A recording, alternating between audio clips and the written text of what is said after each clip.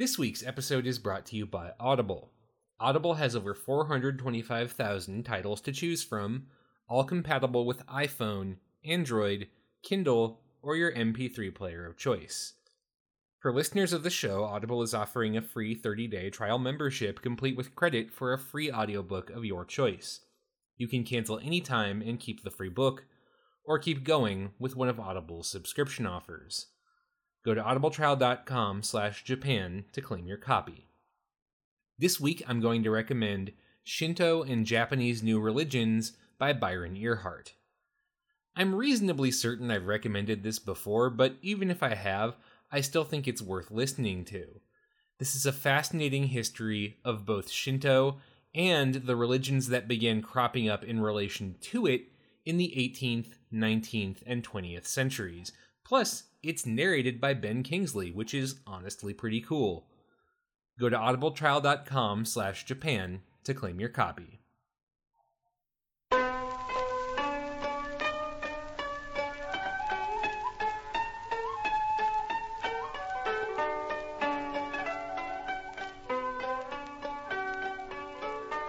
Hello and welcome to the History of Japan podcast, episode 358, A Nation in a Nation, Part 2.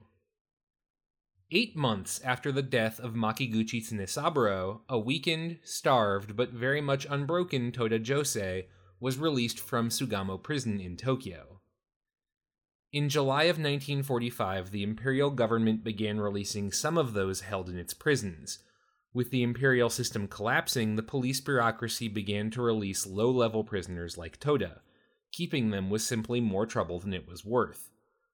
Which, by the way, gets us to a rather complex, nuanced, and frankly very difficult aspect of Soka Gakkai, which I only sort of touched on last episode in my haste to recover the basic aspects of Nichiren Buddhism, the precise relationship between Soka Gakkai before the war and the imperial state. Of course, that relationship was antagonistic. What else would you call a situation in which the founder of Soka Gakkai ended up dying in prison?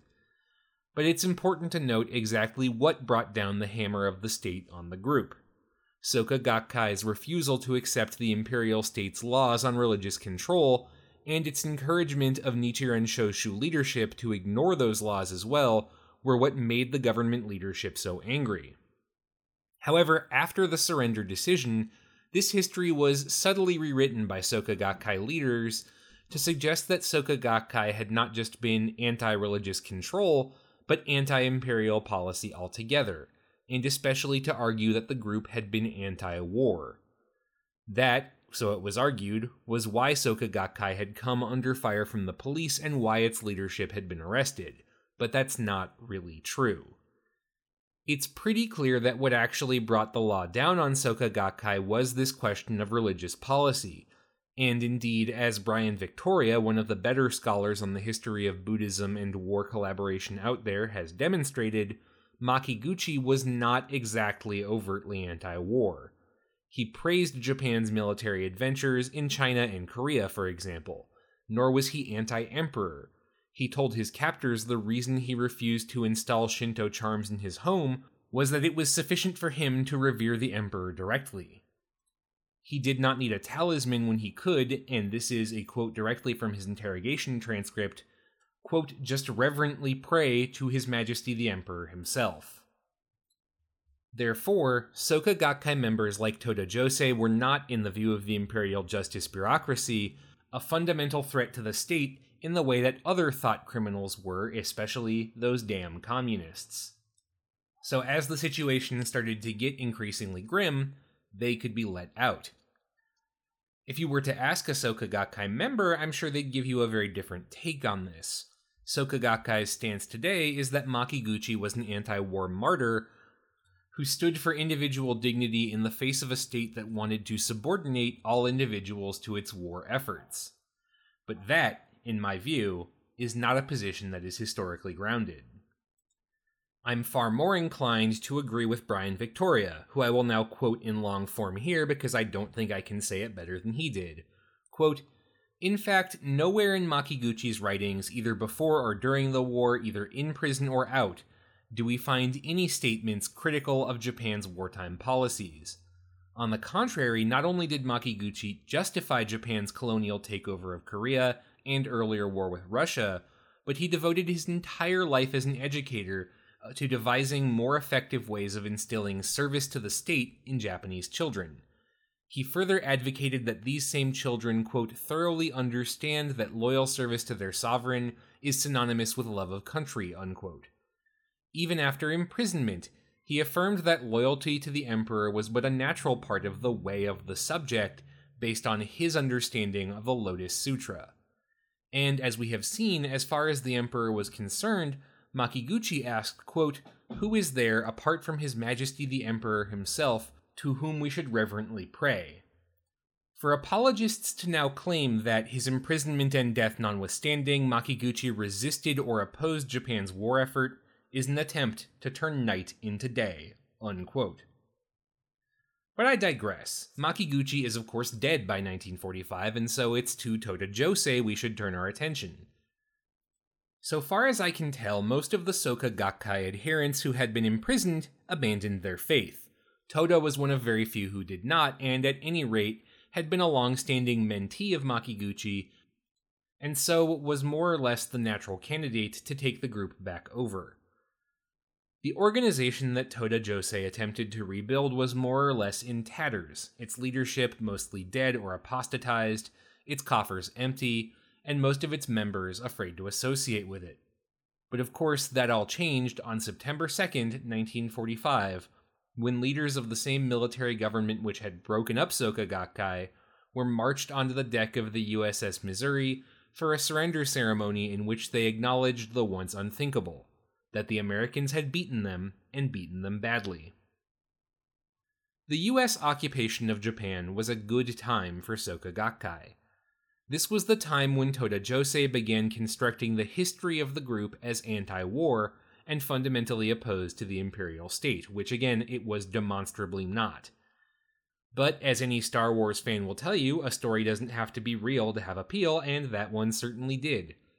The end of state control over ideological and religious orthodoxy, not to mention the collapse of the old certainties of the empire and the ideological vacuum that change created, opened the floodgates for religious movements, not just Soka Gakkai. Indeed, despite the calculations of American occupation officials, convinced the post-war era would be the golden age of Japanese Christianity, it was really the new religions that did the best out of it. I've even heard this period jokingly referred to as the rush hour of the gods, which I have to say I kind of love. The rapid reurbanization of Japan also contributed to the growth of these new religions, including Soka Gakkai. What does that mean? Well, thanks to the wartime bombing campaigns of the Americans, the vast majority of Japan's urban centers were destroyed by the end of the war. Those that could fled the cities. Japan's population was actually 70% rural by late 1945, a figure that's almost Tokugawa-esque in its proportion of country folk to city folk. But of course that flow reversed almost immediately once the war ended, with huge numbers of people, especially young people, streaming into the rapidly rebuilding big cities, which were, after all, where most of the new jobs were. Those of these people who had been city folk before the war had often lost a great deal in the chaos. Those that were new to the city were, of course, leaving a lot behind in going where the jobs were. And thus both types of young worker, left alone and untethered in the big city, were very open to groups that promised membership, meaning, and community, groups like Soka Gakkai. A Japanese sociologist named Ikeda Daisaku, who studied Soka Gakkai in the 70s, contended that their post-war strategy was simple. Quote, "The Soka Gakkai followed wherever factories were built and laborers brought in," unquote. But before we go on, I've been using this term new religion a lot here, and I'm going to be using it a lot over the next few episodes, so what do I mean by that? Well, the term is a direct translation of a Japanese phrase, Shinshukyo, used to describe a whole crop of new religious movements that started cropping up from the late Tokugawa era into today. Generally speaking, these movements represented a mixture of Japanese tradition with Western religious and cultural notions, a process of cultural blending we call syncretism in fancy academic speak. The intention of this blending was to help followers cope with the topsy-turvy tensions of the emerging modern world. That is, of course, a pretty broad description on my part, and there were many different new religions out there. We've talked about one before, Omotokyo, and another, Om Shinrikyo, in a much earlier episode, though of course, Om Shinrikyo is less famous for its beliefs and more famous for the whole terrorism thing. But of course, the thing about new beliefs is that in times of uncertainty they tend to look attractive, and so all the new religions did really well out of the occupation. But Soka Gakkai had one thing really separating it from the other new religions, another factor leading to its rapid post-war ascent: its organizational relationship with Nichiren Shoshu Buddhism. The precise relationship between Soka Gakkai and Nichiren Shoshu was, for the first few decades, pretty unclear. Nichiren Shoshu leadership insisted that Soka Gakkai was a subordinate lay group, in other words, affiliated with the religion, but not led by priests, or monks in this case, of the religion. To draw from my own experience, this is pretty similar to, say, the way the National Foundation of Temple Youth, NIFTY, what an acronym, is subordinate to the American Union of Reform Judaism, one piece of this larger religious whole. But Toda Josei would take a fateful step to change that relationship. He was the one who registered Soka Gakkai as an independent organization with a separate leadership from Nichiren Shoshu. He spelled out his reasons for doing so during the occupation period in his writing. Quote, "A lay organization is necessary as a buffer to protect the head temple from all direct responsibilities and trouble that might arise during a campaign to win new members to the faith. A lay organization is essential to persevere boldly in a total membership campaign that can be conducted while protecting the head temple from the outside. The priesthood's leadership methods and ways of conducting religious affairs in the past will probably be insufficient to bring the true law to ordinary people of today and tomorrow. Furthermore, the clergy is too limited in number to provide leadership for large numbers of believers. To compensate for these weaknesses, a lay organization is essential. An organization of lay believers is the most modern and ideal means to carry true Buddhism into all phases of society.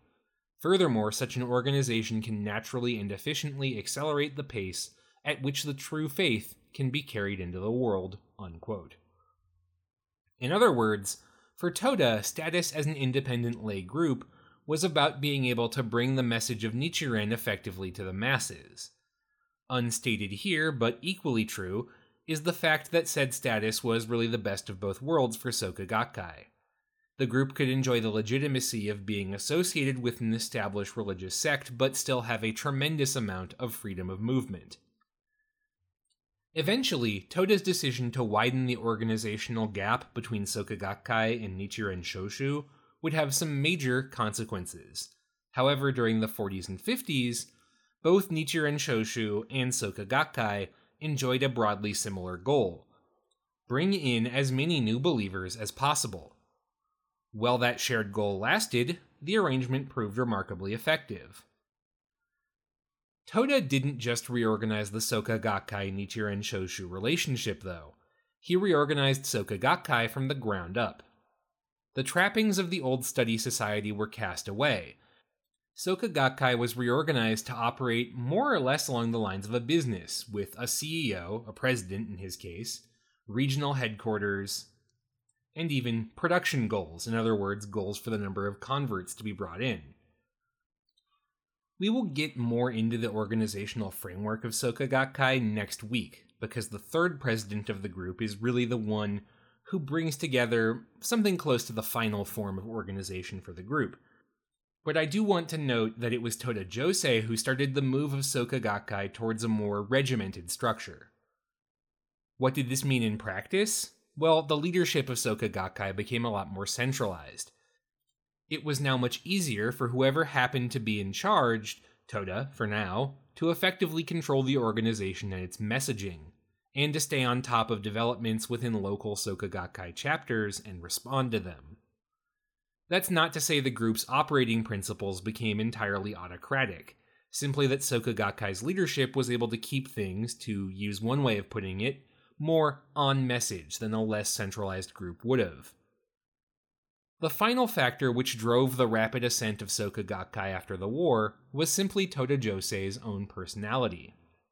Makiguchi Tsunesaburo was clearly a smart, if imperfect, guy, but he was also every inch the theoretician, more interested in thinking about doctrine and refining his ideas than anything else. Toda Josei was very much not that. He was not a theorist. He was not the kind of guy to spend a bunch of time pondering how, say, the ideas of Hegel or Kant or whoever fit into his worldview. What he was organized and charismatic, and dedicated to the idea that growing Soka Gakkai's membership was the best possible thing he could do with his time on Earth. Toda moved the doctrine of Soka Gakkai away from the contemplative ideas of Makiguchi and more towards the idea of taking an active role in Japanese society. He simplified his pitch. Makiguchi's ideas were a complex mixture of Nichiren and Western influences, including some of those old-timey philosophers like, again, Kant, whose ideas are certainly interesting, but also enormously dense and famously difficult to follow without some prior understanding. Toda's pitch was way more straightforward, emphasizing the simple Nichiren-derived promise that correct action, bettering society, and praising the Lotus Sutra, which were, in his view, more or less similar if not identical, was all you needed. That pitch might not be as appealing to intellectual types, but it definitely has what you might call a broader marketability, and contributed to the group's explosive growth.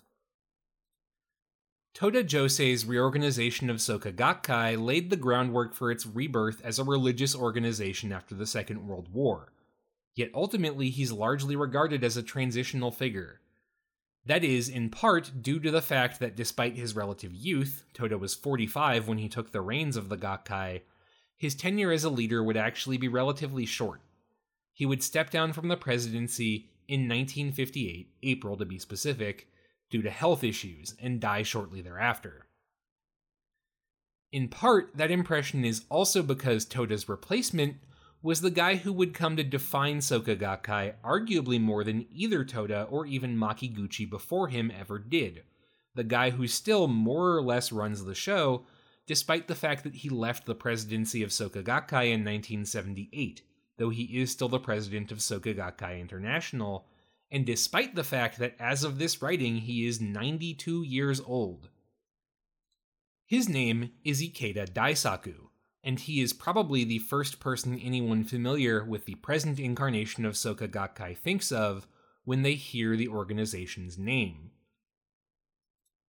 Ikeda is from a merchant family long established in Tokyo, which made its fortune in one of the most classically Tokyo jobs there was, farming the edible seaweed, nori as it's known in Japanese, of Edo Bay. The family's prosperity had faded by the time Ikeda was born in 1928, though. They'd lost a lot of their business due to the fires caused by the Great Kanto earthquake in 1923 and had never really recovered.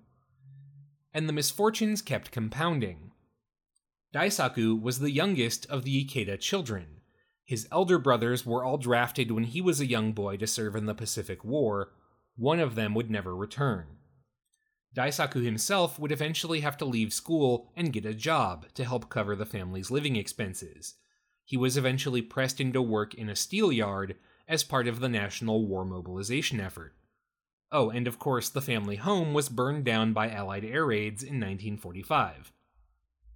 Now, this is me being a bit speculative, but one imagines that a life of difficulty like this leaves a young man open to new certainties to cling to in uncertain times. Perhaps that's why, when Ikeda was invited by a friend to join a local Buddhist meeting in 1947 at the age of 19, he said yes. At that meeting, Ikeda met Toda Josei, and quickly decided to apprentice himself to the charismatic religious thinker. Ikeda would convert to Nichiren Shoshu and eventually become a part of the youth leadership of Soka Gakkai, an initiative of Toda Josei's designed to help the members of its youth group, yes, there is a youth group, transition into leadership roles. That, in turn, would lead to one of the most insanely rapid organizational ascents I think I have ever seen. Toda would be instated as one of Soka Gakkai's youth leaders in 1953 at the age of 25. 1 year later, he would take the lead of Soka Gakkai's Public Relations Bureau. Literally within the same calendar year, he would take over as the organization's chief of staff. And 2 years after Toda Josei's death, in 1960, at the age of 32 for those of you playing along at home, he would take over as Soka Gakkai's third president. This is an insanely fast ascent up the chain of command. What gives? Well, I think that a large part of Ikeda's meteoric rise was, frankly, driven by his merits as an organizer. He was, simply put, damn good at succeeding in an organization like Soka Gakkai. For example, he was a major figure in one of the key moments of Soka Gakkai's expansion, the group's Great Promulgation Drive, where Toda Josei set the goal of increasing the group's membership to 750,000 families by the end of the 1950s. This is a big part of the lore of Soka Gakkai. The story goes that the goal was attained in 1958, just months before Toda Josei's retirement and death, and good for him since he did say in one of his speeches, quote, "If this goal is not attained, do not hold a funeral for me. Simply dump my ashes in the sea off Shinagawa," which is one of the neighborhoods of Tokyo. It's all nicely poetic. Toda sets out to accomplish his goal, does so, and only after doing so steps off the stage of the world. It's also not verified by anything other than Soka Gakkai's own claims in terms of its membership, so take it with a grain of salt, though the group definitely did expand a lot in the 50s. Ikeda was a big part of this expansion. Soka Gakkai spread the word through small discussion meetings, an homage one imagines to the legacy of Makiguchi, at the end of which the group would try to sign attendees up for newsletters, mailings, other meetings, essentially trying to be aggressive about making the sale, for lack of a better term. Ikeda was apparently extremely good at this, carefully following Toda Josei's stated desire that Soka Gakkai recruit aggressively, but not so aggressively that the group developed a bad reputation in the press. He was a classic missionary, great at building relationships rapidly with potential converts, visiting their homes, setting up additional meetings, just generally attempting to rapidly get them in the door of Soka Gakkai. This is certainly Ikeda's own preferred version of his rise to power. We'll talk more about his writings in a second, but it's worth noting for now that Ikeda was really the one to write the story of the rise of Soka Gakkai in its official, which is to say organization-approved, form. He goes into great depth about the recruitment efforts in the Kansai region where he was most involved, and clearly positions himself as one of the strongest champions of the faith. Not everyone who has studied this era of Soka Gakkai's history agrees. Other historians put more emphasis on the organizational effectiveness of Soka Gakkai in terms of setting up these regular discussion groups, or on the charisma and belief of Toda Josei that Soka Gakkai was the best way to rebuild post-war Japan in terms of explaining the rise of the group. But Ikeda definitely played an important role regardless of how you slice it. That role, combined with the fact that it wasn't like there were a lot of other options in terms of established leaders from the pre-war era, secured Ikeda an increasingly prominent place in the organization and eventually guaranteed him the job taking it over once Toda Josei died. While the job of president of Soka Gakkai was technically vacant for 2 years once Toda left it, I think it's fairly clear that Ikeda more or less took the reins as soon as his former mentor passed. Ikeda took over the title of General Administrator of Soka Gakkai in 1958. He became head of the group's board of directors in 1959. Different historians have read this in different ways, but it seems to me to be a pretty clear attempt to assert his leadership, while also avoiding the unseemly appearance of being overeager to take over for his departed mentor. Now, unsurprisingly, given that his influence over the group lasts to this day, we're not going to dispose of the entire career of Ikeda Daisaku in the last fourth of this episode. Indeed, we're not even going to get to some of the biggest changes he made to the group until next week. Right now, I want to focus in on 2 aspects of Ikeda's tenure that I really think set the tone for his leadership: his writing and his revamping of some aspects of Soka Gakkai doctrine. Let's start with writing. Ikeda wrote, and continues to write, a lot. Honestly, a lot doesn't even really do it justice. He has been prolific throughout his career. What do I mean by this? Well, the extremely scientific measurement of how many pages of authored texts does he have on Amazon.co.jp returns the answer of 8 full pages worth. My attempt to get a more accurate headcount of his books has given me 60 plus published volumes, and that's only if you count some of the multi-volume stuff as single texts. Honestly, one of the hardest aspects of researching this particular series has been the volume of work authored by Ikeda Daisaku on pretty much every facet of Soka Gakkai. Seriously, he has written everything from children's books illustrating points of doctrine, to an autobiography, to what looks like an utterly fascinating book talking about Buddhism and communism, which he co-authored with Mikhail Gorbachev of all people. The sheer amount he has written over the years means that it is enormously hard to actually find things on Soka Gakkai's history that don't come from Soka Gakkai.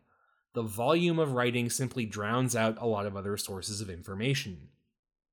And by the by, I should note that yes, it's highly unlikely Ikeda Daisaku actually wrote all this. He'd be churning out something like a book a year on top of everything else he does if that were the case. He almost certainly has several ghostwriters helping him. But written by Ikeda and an army of ghostwriters just doesn't roll off the tongue in the same way. Now, one of Ikeda's goals in doing all this writing might just be what I was talking about, to control the narrative. As a way of doing so, it's certainly effective. But I very much doubt it was the primary one, nor is making money. Soka Gakkai has other ways of fundraising. Instead, I would put it to you, Ikeda's writing is about building a story for an imagined community. If you've ever taken a class in modern history at the college level, you've probably had to read at least a part of Benedict Anderson's Imagined Communities, or even if you've taken the right kind of high school classes. I make my juniors read the intro every year. I'll admit that personally I am not an Anderson fan. I think he wrote in a way that made his arguments harder to follow than they need to be, and also who puts in footnotes that are 3/4 of a page long, that's just wrong. But there is still a good reason that Benedict Anderson and Imagined Communities have endured as they have. Central to Anderson's argument is the, imagined community, the idea that each of us accepts unquestioningly a sense of belonging within communities that are not grounded in our own knowledge. We don't know all the members, but grounded in a sense of shared identity derived from a shared story. The story of Americans, the story of residents of Washington state, the story of school teachers, whatever else. The nation-state is, according to Anderson, the most advanced and potent form of this phenomenon, honed to the point that people living in wildly different circumstances in very different places will unquestioningly accept that they have some sort of shared bond as Americans or Canadians or Russians or Japanese or whatever else, despite there never being a chance in hell they will actually meet. But it's not the only kind of imagined community. He also points to religion, for example, as a form of imagined community. And he notes that one of the most effective ways of building an imagined community is through what he calls print capitalism, essentially the mass marketing of printed texts, which creates a sense of communal identification when everyone else in the group is getting the same story about how the world works and can share in a discussion about the issues from the basis of these shared premises.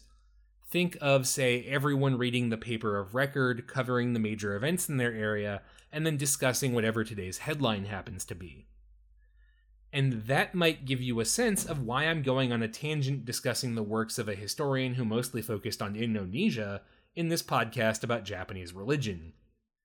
Because you see, my contention to you is that Soka Gakkai forms its own imagined community, a nation within a nation. Oh hey, that's the title of the series. And that Ikeda Daisaku's writings are a crucial component in getting everyone in that community on the same page, in creating a shared story within the imagined community, to use Benedict Anderson's ideas. In that regard, no single piece of writing is more important, in my opinion, than Ikeda Daisaku's epic Ningen no Kakume, or The Human Revolution. The work is monumental. It is a 30-volume novel purporting to tell the full story of Soka Gakkai's development and origins. It is, in essence, a hagiography, a saintly biography of Makiguchi Tsunesaburo and especially Toda Josei. The title actually comes from a quote by Toda, who described Nichiren Buddhism's core idea as enabling a human revolution to remake society.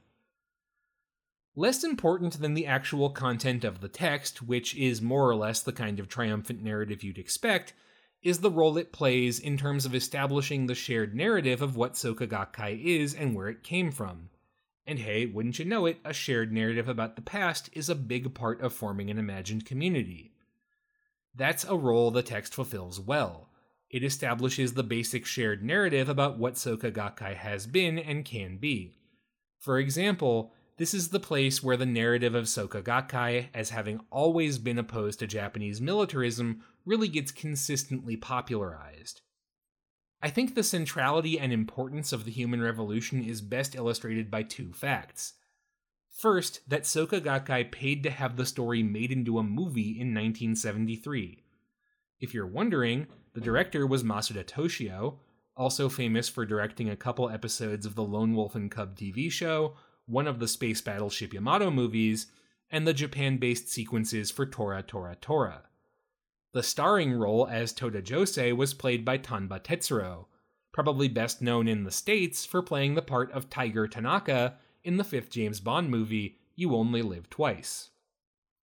I haven't watched it, but hey, it does have 7.9 stars on IMDb for what that's worth. Second, Ikeda actually wrote a 30-volume sequel, rather creatively entitled Shin Ningen no Kakume, or The New Human Revolution, that continues the narrative of Soka Gakkai's history. He finished that one in 2018.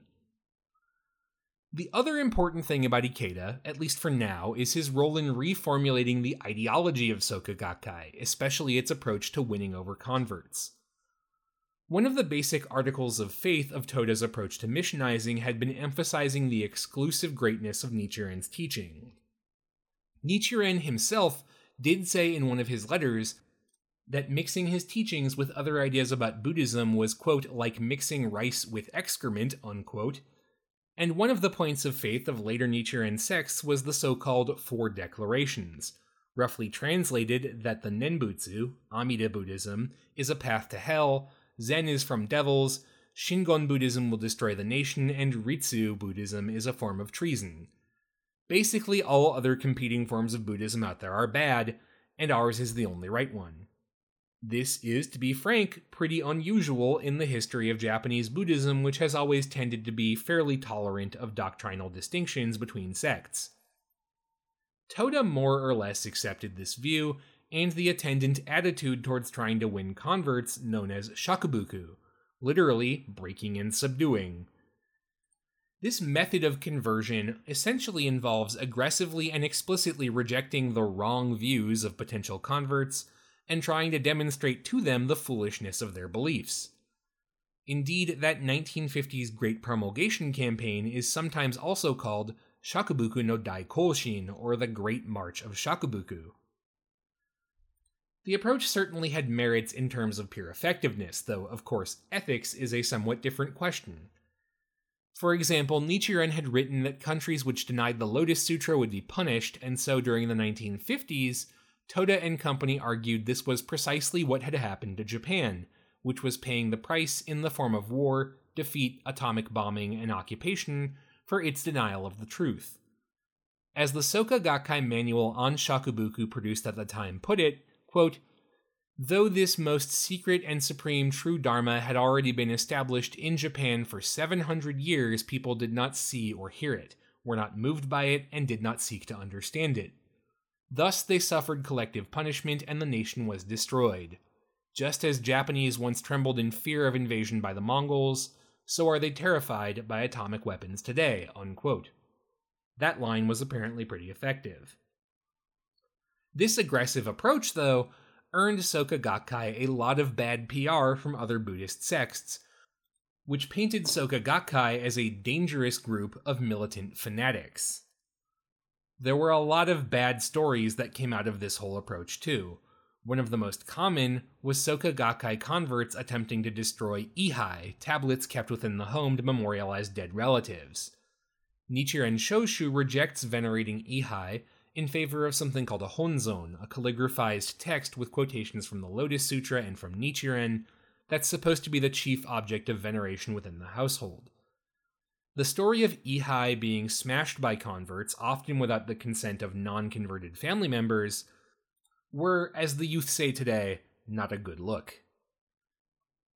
Ikeda, perhaps realizing that these sort of apocalyptic lines and doctrinal rigidities would lose their effectiveness as the war receded into memory, was instrumental in revamping Soka Gakkai's approach to conversion, as well as the group's ideology more generally, to be more ecumenical. That is to say, he made the group more accepting of variances of doctrine within Buddhism more broadly. He also pushed the faith towards a softer approach to conversion known as shoju, embracing and accepting, in other words, meeting people where they are. Regardless of whether you view this change as being genuinely motivated by Ikeda's humanistic spirit or as simply clever PR, it was an important change for Soka Gakkai, and there are plenty more coming, but we'll get to those and to Ikeda's continued influence next week. For now, that's all for this week. Thank you very much for listening. Special thanks this week to new patrons Tier, Sean Dempsey, Chris Palmer, and Nicolay Various for donating to support the show. To join them, to find out more about this week's episode or any other episode, or to submit your ideas for future episodes, go to the podcast webpage at isaacmeyer.net, that's ISAACMEYER.net, or our Facebook page, facebook.com/historyofjapanpodcast. Thanks again for listening, and I'll see you next week for part 3.